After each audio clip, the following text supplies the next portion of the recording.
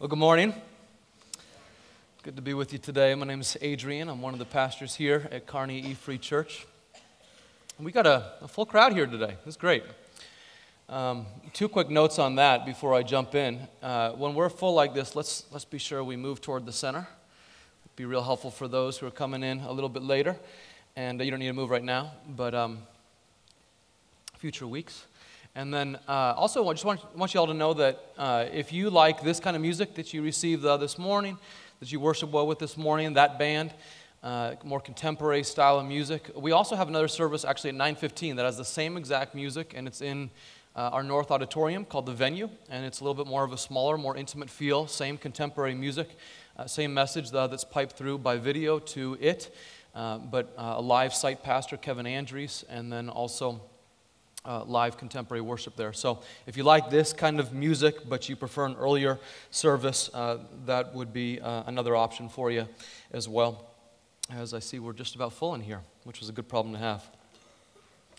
Well, we are in week 2 of this series that we've titled Social, and it's probably helpful to just take a moment and review where we've been to this point. This week, as you saw already, is the reality of marriage conflict. Marriage conflict is going to happen for all of us. Last week, as we gathered, we talked about, I guess it was 2 weeks ago, we talked about kind of the marriage blueprint that God gives to us. And one thing that a husband can do to really build up and strengthen his wife, and one thing that a wife can do to really build up and strengthen her husband. And we just talked about this reality that is true for all of us, that if you want a great marriage, it takes work. And we noted this on a number of occasions 2 weeks ago, and I think it's worth noting again today, that if you want anything great in life that we are a part of, to get to it takes work. So let's all say this together as we get started here this morning. If you want a great marriage, it takes work. It won't happen on accident. And so by review, what we discussed 2 weeks ago was that one thing that a man can do for his wife is to offer the gift of presence.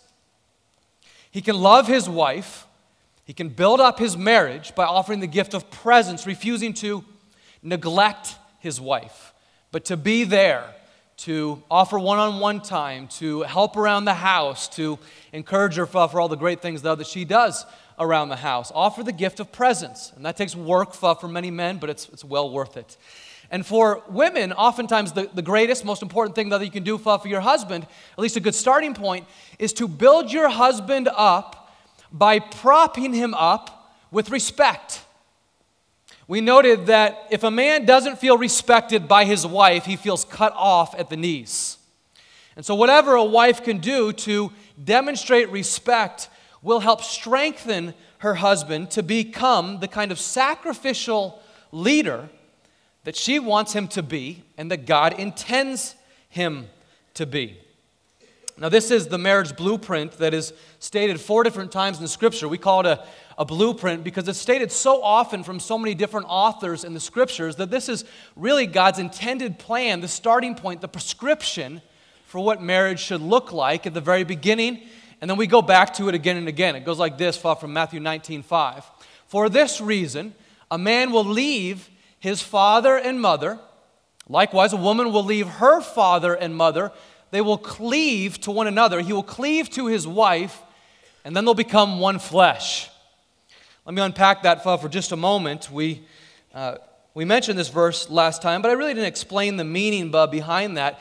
To leave means you're no longer under the banner, the umbrella of mom and dad. You're now under the banner, the umbrella of one another. A new, fresh start together. That you make your own decisions for your future together. Always honoring mom and dad, but you make your own decisions, a new, fresh start. You've left the other relationships as first priority to make this a first priority. And then you cleave to one another. And the word cleave there in the Greek language has this idea of glue, adhesive, that we are cleaving together emotionally, spiritually, financially, sexually. We become one flesh together. And cleave has this idea, again, of adhesive. And if you can imagine, you got two pieces of wood with glue in the center. The longer one doesn't represent anyone. Okay? Don't send me any email on that. Okay? They're both equal, just two different pieces of wood. Okay? And they're cleaved together by an adhesive, a glue. Now, if you have this super glue between these two pieces of wood, and I oftentimes share this with couples in premarital counseling, if you try to break these apart, what happens to the wood? Splinters all over the place, right? You get splinters from this piece of wood onto this piece, and from this piece of wood onto this. And that's a powerful portrait of exactly what happens when a couple cleaves together and then they divide. There's never a complete, easy, clean division. No, the divorce takes a pound of flesh off of each one, such that a piece of him is stuck to her and a piece of her remains stuck to him. And so what we want to do here this morning is talk about this reality that we're all going to face marital conflict. It's just inevitable. But how do we face marital conflict in a way that actually can help bring us together even more, that it can actually reinforce the bond that we have when we cleave together? Because I am convinced that in our marriages, God would intend to refine us. He would intend to grow us spiritually through our marriages. And one of the greatest ways that He grows us spiritually through our marriages is through the tension that we sometimes experience in marriage. And then we have to pray together, and we have to go to the Lord together. And in the process, we find that the bond is even stronger than we thought it was. So tension, conflict is not always a bad thing. It can at times be a good thing that actually God would use to bring us together. Now, the truth is, a lot of people today simply don't find marriage attractive anymore. Isn't that true? I mean, marriage is way down in our culture. In cities and in rural areas, statistically, people are getting married far less frequently than they were even a generation ago. Meanwhile, cohabitation rates are way up, right? And what's the main reason that people cohabit? They cohabit because they believe they'll get an opportunity to have a test run, and then by that test run, they'll figure out if they are really for each other. And I get it, that makes sense intuitively, but the counterintuitive truth is those who cohabit actually end up divorcing at a far greater rate than those who don't. We'll get to that in a moment, the reason for that, but all of this to say, marriage is no longer held in esteem in our culture today. In her book, I Do and I Don't, A History of Marriage in the Movies, film historian Janine Basinger describes a trend that has marked movies for the past 40 years, the lack of interest in married life. Incapable of imagining an exciting marriage, Hollywood has ditched marriage and focused only on the wedding. Listen to what she says. Hollywood kept only the ritual, making movie after movie about weddings. Wedding Crashers, 4 Weddings and a Funeral, 27 Dresses, many others starring Katherine Heigl and Meg Ryan. Since no one felt the need for marriage, you could have sex, children, and cohabitation without it. Films elevated the event and made it the main point. The big wedding in which you could have all the decorations, the food, the booze, the outfits, without having to be bored by marriage problems. Now, if Hollywood is any indicator, and it usually is, there are probably people in this room here today who see marriage as kind of dull.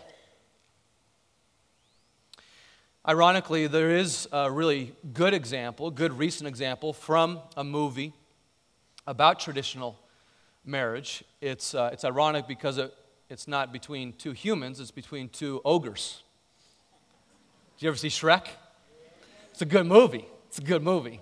And in the movie Shrek, Shrek is in love with Fiona, this beautiful princess. And surprisingly, Fiona's in love with Shrek. And she gets scared because she knows the truth. That when the sun goes down, she turns back into an ogre. And so she tries to hide from him when the sun goes down, that she wouldn't see him as she really is. And as the sun goes down, one day Shrek sees Fiona, and Fiona's frightened by all this. Maybe he'll leave me in this. Maybe he won't stay committed to me. And do you remember what Shrek says? He says, I kind of like you that way. I kind of like you like that. To actually become increasingly unified with another person, through richer or through poorer, in sickness and in health, through weight gain and weight loss, through all the hairstyles and all the hair loss, and then to be able to say, I kind of like you that way. That's it, my friends. That's it.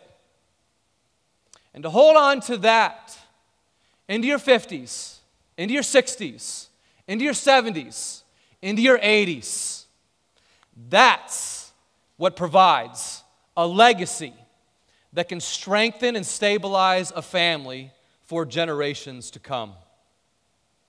The root of a healthy marriage is this: I've left all and I am stuck to you. Not stuck with you. I'm stuck to you. I'm not going anywhere. We're going to have all kinds of issues. We're going to have all kinds of challenges. But I am stuck to you in thick and thin. We're going to work it out. So what we're going to do here, though, this morning is look at 5 practical ways from the Scriptures to fight for your marriage. And I know that there might be singles in the room that say this is irrelevant. It's not. This is very relevant for all of your relationships. There are others in this room who have no problems in their marriage. Great. This can be proactive medicine. There are others that are needing a little bit of a tune-up right now.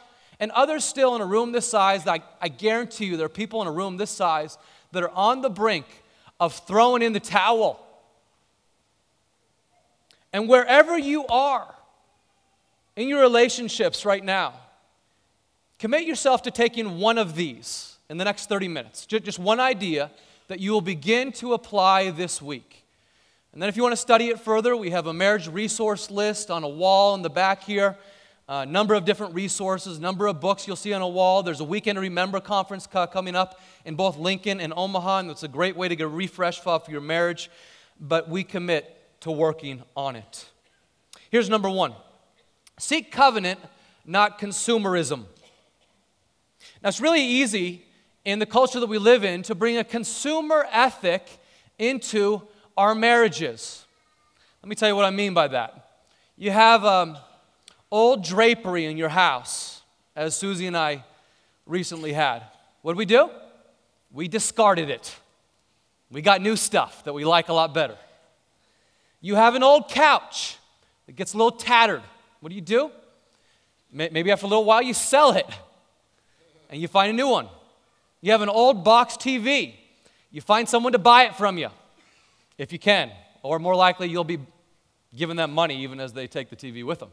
Okay? We live in this culture where it's out with the old and in with the new based on what satisfies me right now. That's just how we live in our culture. It's a throwaway culture. And tragically, many people today increasingly are bringing that ethic into their marriages. And what that results in is this idea of a contract that you will fulfill my needs, and I am a consumer, and you are meant to meet my needs, and as soon as you're no longer meeting my needs, we'll be done. But a covenant, instead of that, is this binding commitment before God and before others. A covenant is supposed to be an unbreakable promise. When covenant is spoken of in the Bible, it's always an unbreakable promise. And that's really what's envisioned when we stand before a company of witnesses and family and friends and God himself and say, for richer or for poor, in sickness and in health, I choose you for life. God help me. It's this passionate idea that I'm committed to working it out, even though I know it'll cost me, even though I know it will mean tremendous effort and sacrifice. We are for one another. Pastor Tim Keller, who's pastor of Redeemer Presbyterian Church in New York City, has written a wonderful book titled The Meaning of Marriage. And in it, he explains that people from his church regularly come up to him and tell him, I just want to be with someone where love comes easily, someone I am compatible with, which we all can relate to. Many of us say that as well. And Keller always responds to them. Why do you think you find that? He says that's not the nature of this activity. The nature of marriage isn't simply easy. It's not something where you say, oh, I can just do that easily. And he tells people, that's like saying, I just want to be able to hit a 95-mile-an-hour fastball without having to work on it. That's not the nature of the activity. If you want to learn how to hit a fastball, it takes a ton of work. You want to learn how to have a great marriage, how to be compatible together. It takes a whole lot of work. You see, we're told that we enter into marriage with Mr. Right. How'd that go for you, ladies? You never marry Mr. Right. You just think you do at the time. And he becomes Mr. Right over time as you realize that it's not actually his job to complete you, but you guys will complement each other as you sacrifice mutually over the course of time. And as we understand in our marriages that it's not our job to complete each other. No, Christ is who completes us. And we need friends, and we need a church, and we need a great community. And there are some things that our spouses will complete in us. But if you hold on to that idea, that's a consumeristic ethic that will have negative consequences. Jeff Bridges, who is an Oscar-winning actor, identified his worst character trait, and I didn't mean to have so many Hollywood references here this morning. I'll have none next week, okay? But his worst character trait, he said this, not loving enough, not having enough compassion, enough empathy or wisdom. My wife and I have been married for 36 years, which is a great accomplishment. And he says, I'm deeply in love with her, but every once in a while we'll get into what I like to refer to as our deep, ancient battle.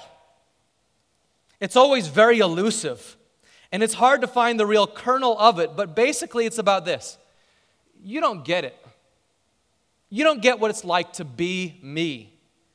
Neither of us really understands what it's really like to be that other person. Anyone else identify with that? Can I get a whole bunch of hands raising together right now? I can't tell you how much I resonate with that. Honey, why don't you just get me by now? I mean, we've been married 12 years. We should be experts. I'm up here preaching on it.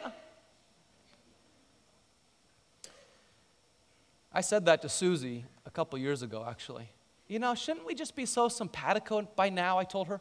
She'll be so simpatico that you just know when I have that melancholy look on my face exactly what I need before I have to ask for it. She said, Adrian, as I've told you before, it doesn't work that way. We're just going to have to keep on working at it, she said. We're going to have to keep on trying to explain ourselves such that we really understand one another in our many differences and in our various backgrounds from our family of origin and the way we do things. We're going to have to keep working on it. That is a covenant mentality. It's not easy. We won't always understand each other. You don't completely get me, but I'm going to work toward it as difficult as it is, because we're going to stay glued together. Seek covenant, not consumerism. And then number 2, seek resolution, not my rights. How do we fight for each other when we choose what we're really going to fight about? Again, fights are going to come up. Conflict is going to arise. So how do we fight for each other? It strikes me that there are at least 3 ways that we typically do conflict. One is what I call stonewalling. Okay, you can imagine that. This avoidance to conflict idea. There's this elephant in the room. Do you see it? Okay, here's a rug. Honey, let's get together and sweep it under it. Okay? We'll pretend it's not here. And you do that enough times over enough years, what happens is you lose all feeling. And you start to operate in parallel universes together because you haven't taken the time and the emotional energy to work through the challenging stuff that God uses to bring us together. avoidance, stonewalling, actually has tremendous negative repercussions later on because it can lead to people kind of shutting off their hearts to one another. Now, for many, the pendulum swings in the opposite direction, and people go into battle mode. And they turn in conflicts or items of disagreement into opportunities to demonstrate how right I am and how wrong you are. And the problem with this idea, this battle motif, is we start to yell and scream and sometimes shout over each other such that we're not really hearing each other. And inevitably, when you get into conflict in marriage like that, that's a battle idea, inevitably you have one person that emerges as the winner and the other person that emerges as the loser. And no one wants to be the loser when it comes to a marriage conflict. It's a difficult place to be. So listen to Proverbs 17:1 as a counterexample to this. It says, "Better a dry crust with peace and quiet than a house full of feasting with strife." I love the way the author of Proverbs puts that. Better a dry crust of bread with peace and quiet. You ever had a meal that you just were so excited for? You're looking forward to filet mignon with asparagus and red velvet cake for dessert. And then you have a fight with your husband or your wife. You have a fight with one of your kids. And you would much rather have a crust of bread than that meal in that moment. I mean, we would rather have peace and quiet with a crust of bread than feasting at the banquet table with constant strife. The battle motif has to go. Third option is seeking resolution. One of my favorite activities when I do marriage counseling is to ask the engaged couple or the married couple to make a list of rules for combat. And they look up a whole bunch of verses from Proverbs and many other places in the Bible, and out of those verses and out of their own family experiences, they say, this is what we commit to do and commit to not doing in our marriage when we have conflict. We're never going to do this. We're always going to do this with each other. We're going to forgive in this way. I'm going to be sensitive to these raw spots in you, and you be sensitive to these raw spots in me. And this is a proactive way to prevent conflicts from getting really, really ugly. And it just acknowledges the reality that inevitably, over the course of decades, offense is going to happen. You know, when we're in relationships with people over the course of 10, 20, 30, 50 years, we're going to offend each other sometimes. And it helps us to ask the question, do I want, in the middle of this offense, do I want to be right? Or do I want this relationship? And some of us need to ask ourselves that question when it comes to how we do conflict. Do I want to prove how right I am? Or do I mostly want this relationship? And perhaps the most important way that we can seek resolution rather than rights is to really guard our tongue and to measure our words when conflict arises. Proverbs 12:18 says this, "The words of the reckless pierce like swords, but the tongue of the wise brings healing." I know we've all experienced this, that someone is reckless with their words. They don't measure what they say before they type it on Facebook. They don't measure what they say as they're getting into conflict with their kids or their parents or their spouse. And their words pierce like swords to the soul. You've been in those situations, and I have too, where you say something that's kind of intense and attacking, and she kind of gets defensive and says something nasty under her breath, and so you say something nasty to her, and then you go your separate ways, and you both have this intensity of regret. The tongue of the wise instead says, your name is safe in my mouth. The tongue of the wise brings healing. The tongue of the wise says, okay, how do I bring this up in a way that does not add offense to the frustration that we both feel right now? Better a patient person, better a patient man, Proverbs 16, than a warrior, one with self-control, than one who takes a city. No, we got to understand that real strength is oftentimes found in men and women who do not exercise their strength in an authoritarian manner. That's the world's way of doing things.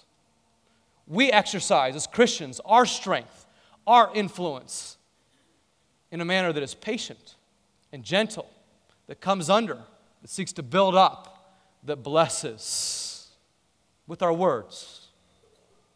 Look at Ephesians 4 with me. Why don't you turn there in your Bible? Ephesians 4 is a beautiful passage. And I know I'm looking at a number of different verses here, though, this morning, but the Bible is just so full, so jam-packed with verses, though, that speak to how we deal with conflict. And we'll go to Ephesians 4, starting at verse 26. And this is the Apostle Paul instructing his church in Ephesus how they deal with conflict with each other, but then also in their marriages. And he says this, starting at verse 26. Be angry and do not sin. Okay, so we will get angry, but don't sin in the midst of your anger by flying off the handle. Do not let the sun go down on your anger, and give no opportunity to the devil to get a foothold in your life if you hold on to bitterness and anger and resentment, he says. Give no opportunity to the devil. Let the thief no longer steal, but rather let him labor, doing honest work with his own hands, so that he may have something to share with anyone in need. Let no corrupting talk come out of your mouths, but only such as is good, for building up as fits the occasion, that it may give grace to those who hear. And do not grieve the Holy Spirit of God, by whom you were sealed for the day of redemption. Let all bitterness and wrath and anger and clamor and slander be put away from you, along with all malice. Be kind to one another, tender-hearted, forgiving one another as God in Christ forgave you. Let me just pull a couple passages, a couple ideas out of these passages as it relates to conflict. The first thing I notice here is that we are to seek to build up rather than break down. How are we building up rather than breaking down our spouses? I got to ask myself that. To what extent am I allowing unwholesome, unhelpful words to come out of my mouth? But instead, Paul says, only use those words that are helpful for building others up in love according to their needs as fits the occasion that they might have. So to what extent am I using my words not to correct so much, but to connect? The truth is, all of us will need correction from time to time. But if we get known as the people who are constantly correcting our kids, constantly correcting our spouses, they won't want to be around us. I don't want to be that kind of pastor. I don't want to be that kind of father, that kind of husband. Instead, as Gay Tillotson said so well last week, I want to be the kind of pastor, the kind of husband, the kind of father that seeks to connect first and correct later on. And connect a whole lot and correct sparingly. What if my wife said of me, he's so encouraging to me. He seeks to connect with me rather than to correct me. He wants to build me up to be the best woman that I can become. That's what I want my wife to be able to say about me. So the challenge for me, though, this week, and perhaps for you as well, would be to write down verse 29 and insert your spouse's name in that verse. Or maybe your boss's. Or maybe a friend's. Or a parent's. And so mine goes like this. Let no corrupting talk come out of your mouths, but only such as is good for building Susie up.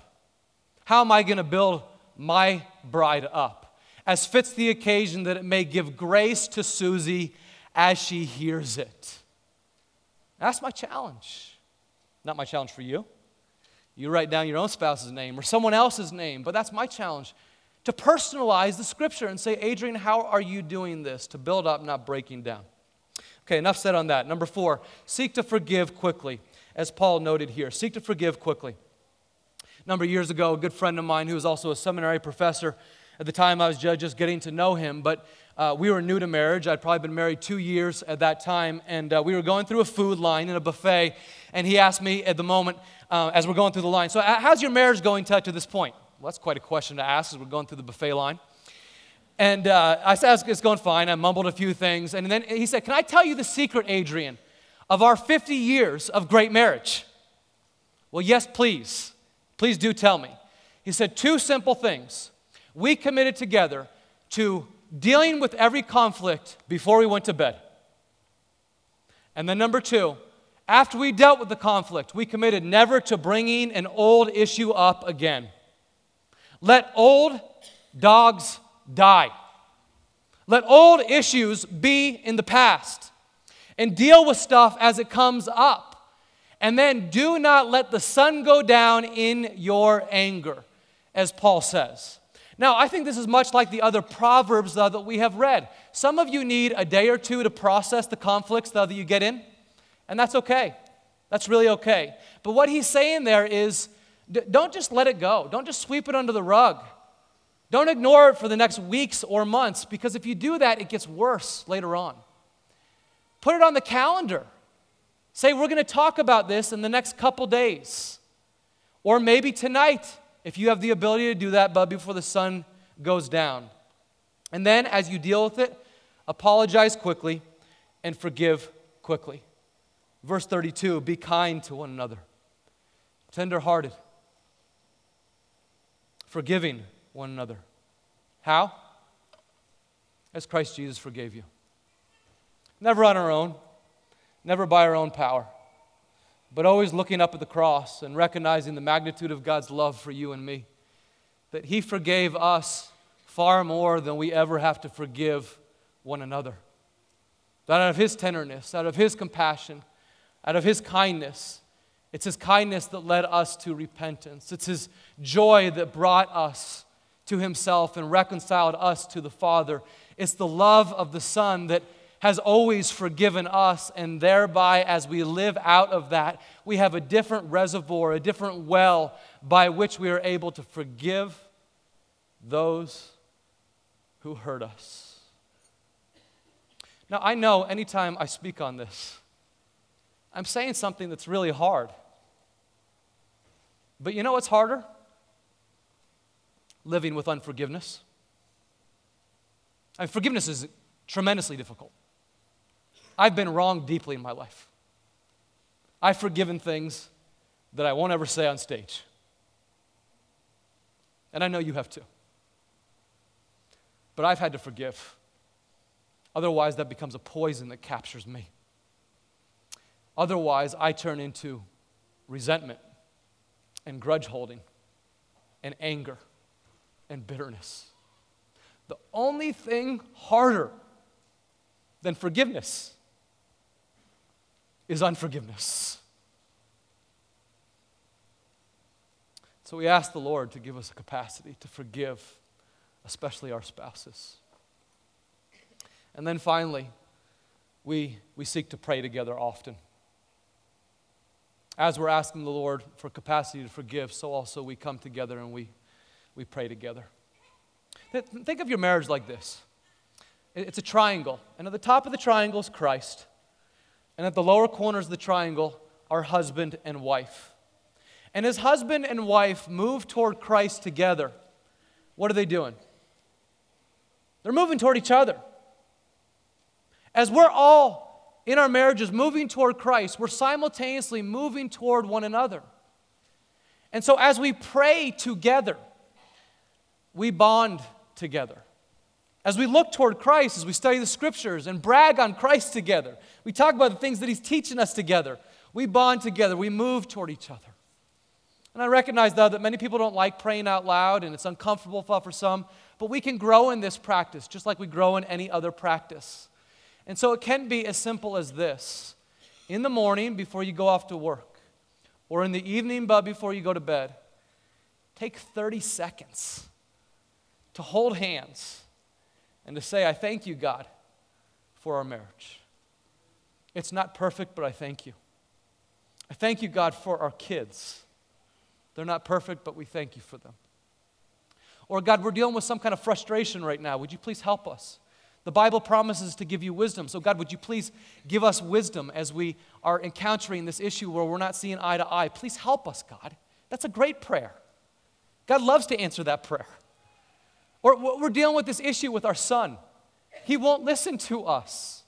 We're not sure what to do, God.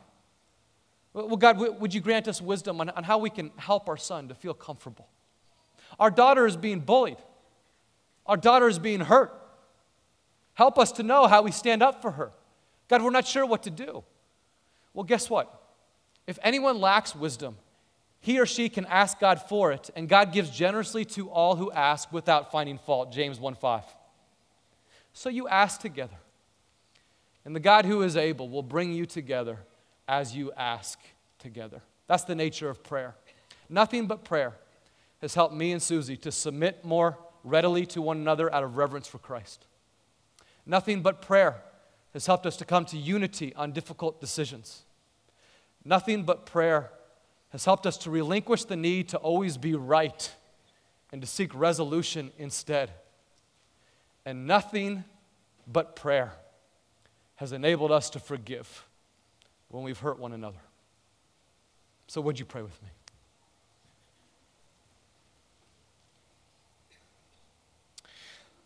Lord Jesus, as we talk about the reality of conflict in marriage, we must confess that we can't live up to your expectations on our own. Many of us have tried to, and we've fallen flat on our faces. We know it's just impossible. And so this is where we really need the Holy Spirit of God to come and help us right now.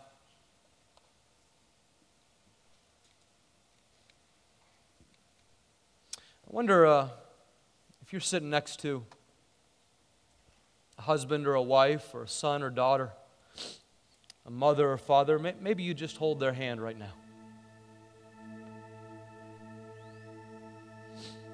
And as you hold their hand, maybe I could just pray for you. Father, for all of these relationships represented in this room right now, we ask for your help. We all know the pain of feeling divided from a son or daughter, a mother or father. We all know the great pain of feeling separated from our wife or husband. So we ask, God, that you would unify us by the great advocate, the Holy Spirit, who is in us and who helps us. We ask, Lord, that even at this moment we would look at the cross and recognize that Jesus went that far to grant us peace with the Father, that we now are forgiven and loved by the Father. And so also, Lord, you might give us the capacity to forgive one another. There is no person in this room who has not failed in relationships. And so we all confess to you our great need, that you would help us where we have fallen short, that you would forgive us, that you would grant us a greater capacity to work on this beautiful thing called marriage. Looking carefully to the cross, the one who promises to be the author and perfecter of our faith, the one who promises to help us in our weaknesses. Lord Jesus, would you help all of those here today? Help me in my marriage. Help us to be the kind of people who readily admit that we need your guidance, Lord Jesus. It's in your name that we pray together. And all God's people say,